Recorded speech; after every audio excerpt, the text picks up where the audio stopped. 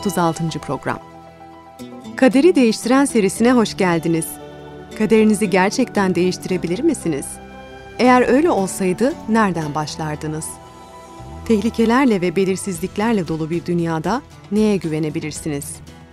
Gerçekten inanabileceğiniz ve tüm yüreğinizle güvenebileceğiniz bir şey var mı? Bu ve benzeri soruların cevaplarını bulmak için şimdi birlikte Kaderi Değiştiren adlı bu programda bir yolculuğa çıkalım. Allah bize yaşamımızda seçim yapmamız için ne kadar özgürlük tanıyor. Allah uzaktan kumandalı bir araba ya da uçak kullanan biri gibi her hareketimizi yönlendiriyor mu? Uzaktan kumandalı bir araba yalnızca kullanıcısı ona komut verdiğinde dönebilir. Yalnızca Allah'ın önceden belirlediği ya da bize yapmamızı söylediği şeyleri mi yapabiliriz?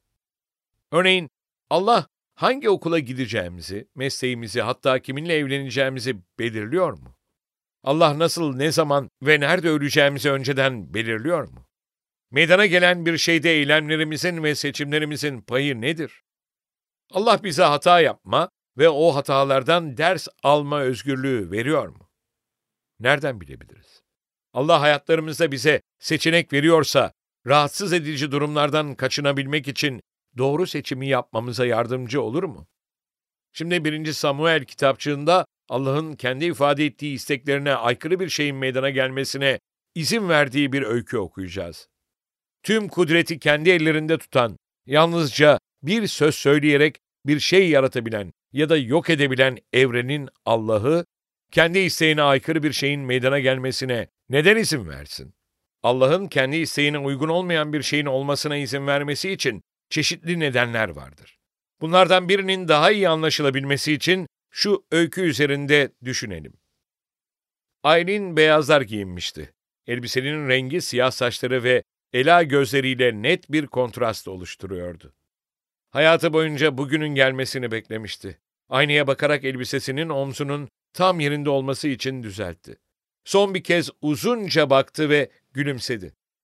Her şey yolunda gözüküyordu. Tam o sırada arkasında duyduğu babasının sesinden ürktü. Aylin? Ah, ödümü patlattım baba. Buyur.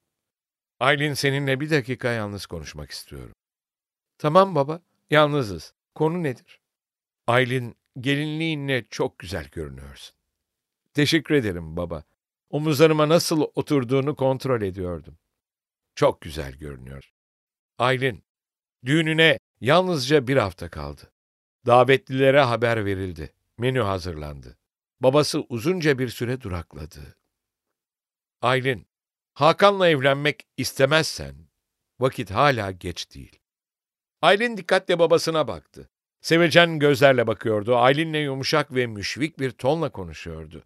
Aylin babasının kendisini sevdiğini ve onun için en iyisini istediğini biliyordu. Babası Aylin'in nişanlısından endişe ediyordu. Zira Hakan'ın karakter sahibi bir adam olmadığını düşünüyordu. Hakan'ın tembel ve insanları kullanan biri olduğundan şüpheleniyordu. Aylin'in babası, Hakan'la ilişkilerinin en başından beri evlenmelerini istemiyordu. Teşekkür ederim baba. Benim için en iyisini istediğini biliyorum. Fakat ben Hakan'la evleneceğim. Aylin'in babası kararında herhangi bir tereddüt olup olmadığını görmek için kızının gözlerine baktı. Aylin okulda iyi bir öğrenciydi. Daha 21 yaşında bile değilken ODTÜ'yü bitirmişti. Babası kızının zekasına ve karar verme hakkına saygı gösterdi. İstese Aylin'le bu evlilik hakkında çekişebilir ve engellemeye çalışabilirdi. Peki bu Aylin'le olan ilişkisini ne hale getirirdi? Kızı ortaya çıkacak olan duygusal savaşın yaralarını nasıl sarabilirdi? Bu evliliğin kötü olacağını ona başka nasıl kanıtlayabilirdi? Gerçek şu ki hiçbir zaman meydana gelmemiş bir şeyi asla kanıtlayamazdı. Bu durumda özellikle başka biriyle yapacağı evliliğin iyi gitmemesi halinde Hakan'la evlenmiş olsa ne olacağını her zaman merak edecekti. Aylin'in babası onun güçlü, iradeli bir kız olduğunu biliyordu. Şefkatle gülümsedi ve kızını alnından öptü. Tamam Aylin. Evlendikten sonra Hakan farklı bir insana dönüştü. Sanki Aylin evlendiği adamla hiç tanışmamıştı. İzni olmadan hiçbir yere gitmesine izin vermiyordu. Aylin'in kazandığı tüm parayı alıyor ve kendisine güzel giysiler almak için harcıyordu. Bazen beklenmedik bir şekilde çarşıdan balık getirerek Aylin'in hemen temizleyip pişirmesini bekliyordu. Buzdolabı neredeyse her zaman boştu. Aylin pazara gitmek için çoğunlukla babasını arayıp para istiyordu. Hakansa işe geç gidiyor, eve erken dönüyordu. Hiçbir zaman para olmuyordu. Hakan evlerine misafir gelmesine izin vermiyordu. Evde hiçbir zaman dağılmayan kasvetli bir hava vardı. Bir çocuk sahibi olduktan ve evliliğin yürümesi için yıllarca mücadele verdikten sonra evliliklerindeki soğukluk ve mutsuzluk arttı. Hakan ve Aylin boşanmaya karar verdiler. Aylin bunu babasına nasıl anlatacağını bilmiyordu. Fakat anlatmasına gerek yoktu. Babası bunun böyle olacağını anlamıştı. Babası kızının eşyalarını alarak eve geri taşınmasına yardımcı olmak için geldiğinde Aylin'e hiçbir kınayıcı söz söylemedi. "Ben sana söylemiştim," demedi. Yalnızca üzgündü. Aylin'in babası ona kendisi aynı fikirde olmadığı zaman dahi hayatında kendi kararlarını vermesine izin verecek kadar saygı duyuyordu. Hiçbir zaman da onu kendi isteğini yerine getirmeye zorlamadı. İleride göreceğimiz gibi bir ebeveynin çocuğunun kendisine göre hatalı olan bir yol seçmesine izin vermesi için başka nedenler de olabilir. Şimdi okuyacağımız kutsal kitap öyküsünde Allah'ın kendi halkıyla onun isteğine aykırı şeyler yapmak istedikleri zaman nasıl ilgilendiğini göreceğiz. Şaşırtıcı bir şekilde Allah kendi halkına ne istiyorlarsa yapmalarına izin verir. Onlara karar verebilme yetkilerine saygı gösterdiği için mi izin vermektedir? Belki bunda onun da bir payı var. Ancak göreceğimiz gibi durum Aylin'le babası arasındaki ilişkiye tam benzemiyor. Ekstra bir boyutu da var. 1. Samuel 8. bölüm 1'den 7'ye kadar olan ayetlerde okumaya başlayalım. Samuel yaşlanınca oğullarını İsrail'e önder atadı. Beerşeva'da görev yapan ilk oğlunun adı Yoel, ikinci oğlunun adı ise Abiya'ydı. Ama oğulları onun yolunda yürümediler. Tersine haksız kazanca yönelip rüşvet alır, yargıda yan tutarlardı. Bu yüzden İsrail'in bütün ileri gelenleri toplanıp Rama'ya, Samuel'in yanına vardılar. Ona "Bak sen yaşlandın," dediler. "Oğulların da senin yolunda yürümüyor. Şimdi öteki uluslarda olduğu gibi bizi yönetecek bir kral ata." Ne var ki bizi yönetecek bir kral ata demeleri Samuel'in hoşuna gitmedi. Samuel Rab'be yakardı. Rab Samuel'e şu karşılığı verdi: "Halkın sana bütün söylediklerini dinle. Çünkü reddettikleri sen değilsin. Kralları olarak beni reddettiler." Yeşu İsraillileri vaat edilen ülkeye getirdikten sonra halk yıllar boyunca Allah'a sadakatle ibadet etti. Fakat Yeşu'nun nesli geçip gittikten sonra yeni bir nesil yetişti ve halk diğer ilahlara tapmaya başladı. Başka ilahlara tapmaya başladıktan sonra göğün Allah'ı kendi anlaşmasına sadık kalarak koruyuculuğunun ve bereketlerinin bir kısmını kaldırdı.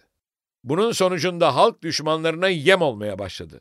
Allah bundan sonra İsrail için hakimler çıkardı. Hakimlerin sorumlulukları İsraillilere savaşta önderlik etmek, önemli kararlar vermek ve halkı Allah'ın yasasına göre yönetmekti. Allah'ın atanmış yardımcılarıydılar. Fakat kral değildiler. Kralları Allah'tı. Allah İsraillileri kendilerine zulmedenlerden kurtardıktan kısa süre sonra halk tekrar putperestliğe dönüyordu. Bundan sonra da düşmanlarının zulmüne uğrama, kurtulmak için Allah'a yalvarışları. Allah'ın onları başka bir hakimin eliyle kurtarması ve putperestliğe geri dönüş döngüsü baştan tekrarlanıyordu. Bu yüzyıllar boyunca devam etti. Sonunda Samuel İsrail'de hakim oldu.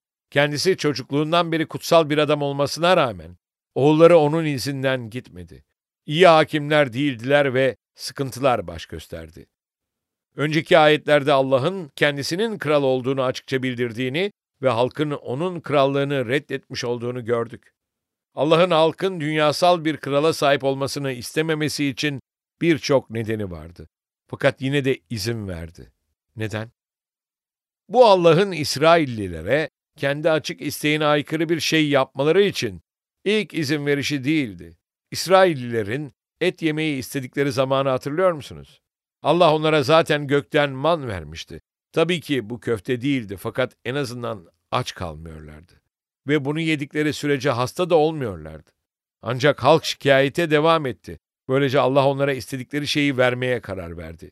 Bilmedikleri bir şekilde et onlara yargıyla birlikte geldi ve halkın çoğu daha azlarında et varken öldüler.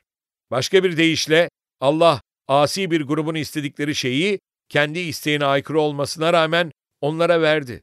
Neden? 1. Samuel 8. bölüm 8'den 20'ye kadar olan ayetleri okuyarak görelim. Onları Mısır'dan çıkardığım günden bu yana bütün yaptıklarının aynısını sana da yapıyorlar. Beni bırakıp başka ilahlara kulluk ettiler. Şimdi onları dinle. Ancak onları açıkça uyar ve kendilerine krallık yapacak kişinin onları nasıl yöneteceğini söyle. Samuel kendisinden kral isteyen halka Rabbin bütün söylediklerini bildirdi.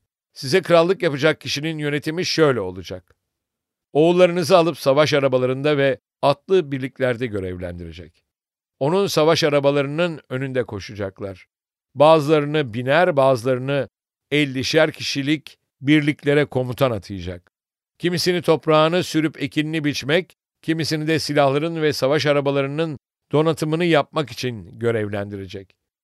Kızlarımızı itriyatçı, aşçı, fırıncı olmak üzere alacak. Seçkin tarlalarınızı, bağlarınızı, zeytinliklerinizi alıp hizmetkarlarına verecek. Tahıllarınızın, üzümlerinizin ondalığını alıp saray görevlileriyle öbür hizmetkarlarına dağıtacak. Kadın erkek kölelerinizi, seçkin boğalarınızı, eşeklerinizi alıp kendi işinde çalıştıracak. Sürülerinizin de ondalığını alacak. Sizlerse onun köleleri olacaksınız. Bunlar gerçekleştiğinde seçtiğiniz kral yüzünden feryat edeceksiniz. Ama Rab o gün size karşılık vermeyecek. Ne var ki halk Samuel'in sözünü dinlemek istemedi. Hayır, bizi yönetecek bir kral olsun dediler. Böylece biz de bütün uluslar gibi olacağız. Kralımız bizi yönetecek. Önümüzden gidip savaşlarımızı sürdürecek. Gelecekteki bir kralın yapacağı şeylerin açıklaması halka bir uyarıydı. Allah onlara fikir değiştirmeleri için fırsat veriyordu. Fakat kulak vermediler ve kral isteklerine besbelli direnmekte olan Samuel'in sözünü dinlemeyi reddettiler. Reddettikleri şeyi düşünün. Ülkelerinde her şeye gücü yeten, her şeyi bilen, onları kölelikten kurtararak kendilerine bu ülkeyi vermiş olan bir kralları vardı. Ve bu kral gökteydi. Tüm bunları dünyasal bir krallık uğruna reddediyorlardı. 1. Samuel 8. bölüm 21 ve 22. ayetlerde Allah'ın nasıl yanıt verdiğine bakalım. Halkın bütün söylediklerini dinleyen Samuel bunları Rab'be aktardı. Rab Samuel'e, onların sözünü dinle ve başlarına bir kral ata diye buyurdu. Bunun üzerine Samuel, İsraillilere, herkes kendi kentine dönsün dedi. Evet, Allah onlara krallarını verecekti. Kutsal kitabınızda sonraki bölümleri okursanız, İsrail'in ilk kralı Saul hakkında bilgi edinebilirsiniz. Saul işe doğru yolda başladı. Fakat okuyacağınız üzere kralların yapacaklarına ilişkin peygamberlik sözü bir yerine gelmeye başladı.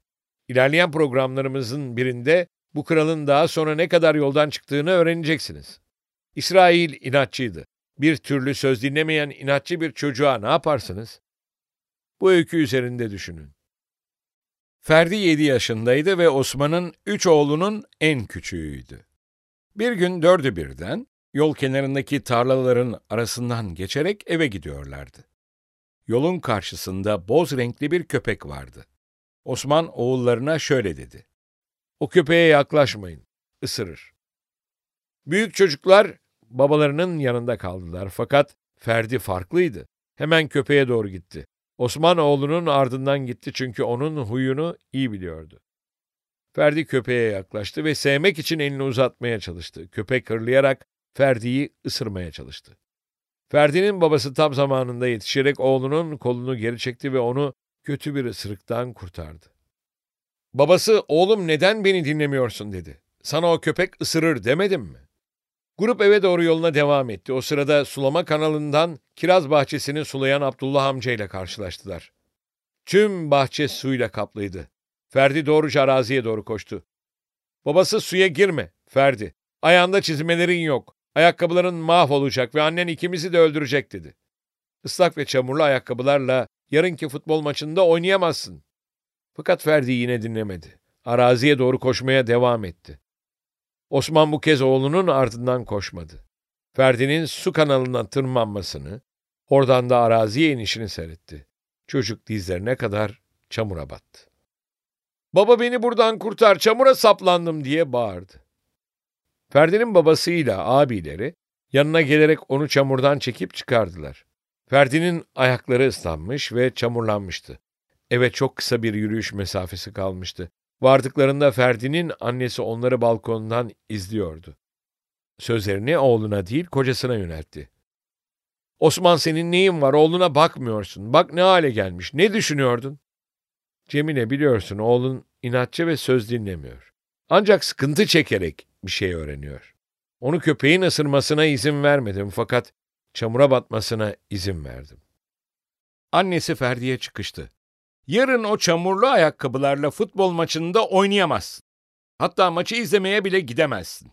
Islandığın için evde kalacaksın, yoksa hasta olursun." İnatçı bir çocuğa ne yaparsınız? Bu sorunun yanıtı ne istediğinize göre değişir. Çocuğun hayatı boyunca her şey için size bağımlı kalmasını isterseniz, ona yalnızca emirler verip itaate zorlarsınız.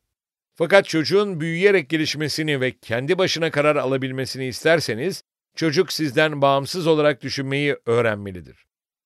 Bu da çocuğa öğrenme ve hatta yapma fırsatı vermeyi gerektirir. Kimi zaman onun kendi eylemlerinin sonuçlarına katlanarak öğrenmesine izin verirsiniz. Fakat inatçı bir çocuğun öğrenme süresinde kalıcı bir zarar görmesini istemezsiniz. Bu nedenle çocuğa hata yapması için tanıdığınız özgürlüğü kısıtlarsınız. Kimi zaman rahatsız olmasını sağlarsınız. Böylece sebep-sonuç ilişkisini kurmayı öğrenir. Ayakkabılarını çamurlamasına izin verebilirsiniz, fakat köpeğin onu ısırmasına izin vermezsiniz. Allah'ın İsrail'in kral seçerken hata yapmasına izin verdiğini gördük. Allah İsrail'i bunun sonuçlarının ne olacağına dair uyarmıştı. Fakat onlar inatçılık ederek yine de bir kral istediler. Allah'ın sözünü dinlemediler. Anlaşılan İsrail dersini başka türlü almıyordu. Kötü seçimlerin sonuçlarına katlanarak öğrenmek zorundaydılar. Allah bizim seçim yapmamıza izin verir mi? Kesinlikle verir. Allah İbrahim'e Filistin'e gitmesini söylemişti. İbrahim, vaat edilen ülkede nerede isterse orada gezmekte özgürdü.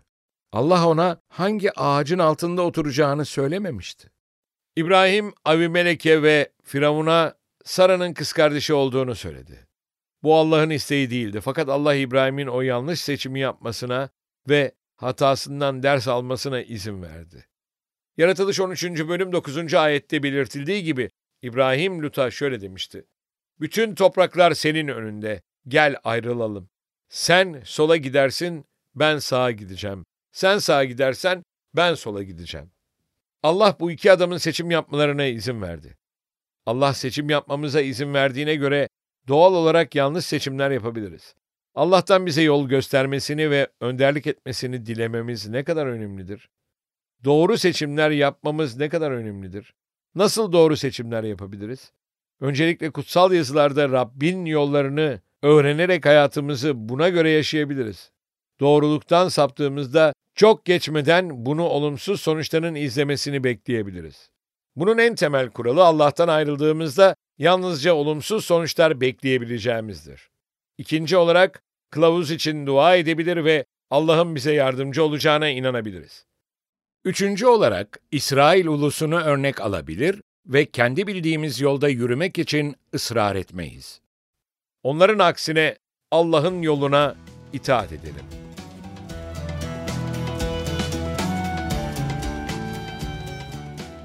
Tartışma soruları. 1. Sizce İsrailliler neden diğer uluslar gibi bir krala sahip olmakta ısrarlıydılar? 2. Hiç iyi bir öğüdü göz ardı ettiğiniz oldu mu? Ne zaman? Sonuçları ne oldu?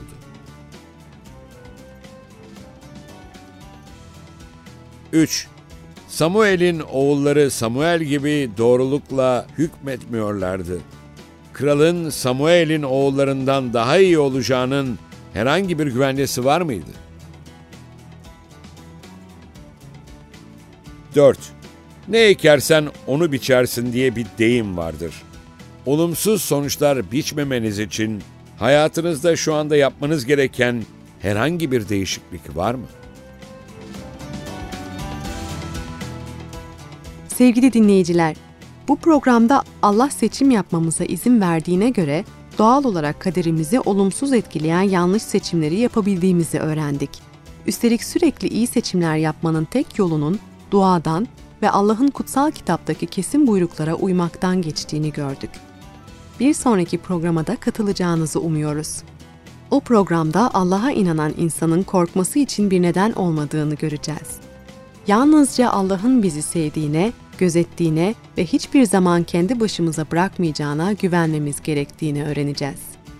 Kaderi değiştiren deneyimine internet üzerinden katılmak isterseniz, www.kaderideistiren.com adresini ziyaret ederek bizlere ulaşabilirsiniz. Tekrar buluşuncaya dek Rabbin kutsal yazılardaki bu vaadiyle huzurlarınızdan ayrılıyoruz. Çünkü sizin için düşündüğüm tasarıları biliyorum, diyor Rab. Kötü tasarılar değil, size umutlu bir gelecek sağlayan esenlik tasarıları bunlar. O zaman beni çağıracak, gelip bana yakaracaksınız. Ben de sizi işiteceğim. Yeremya 29. bölüm 11. ve 12. ayetler.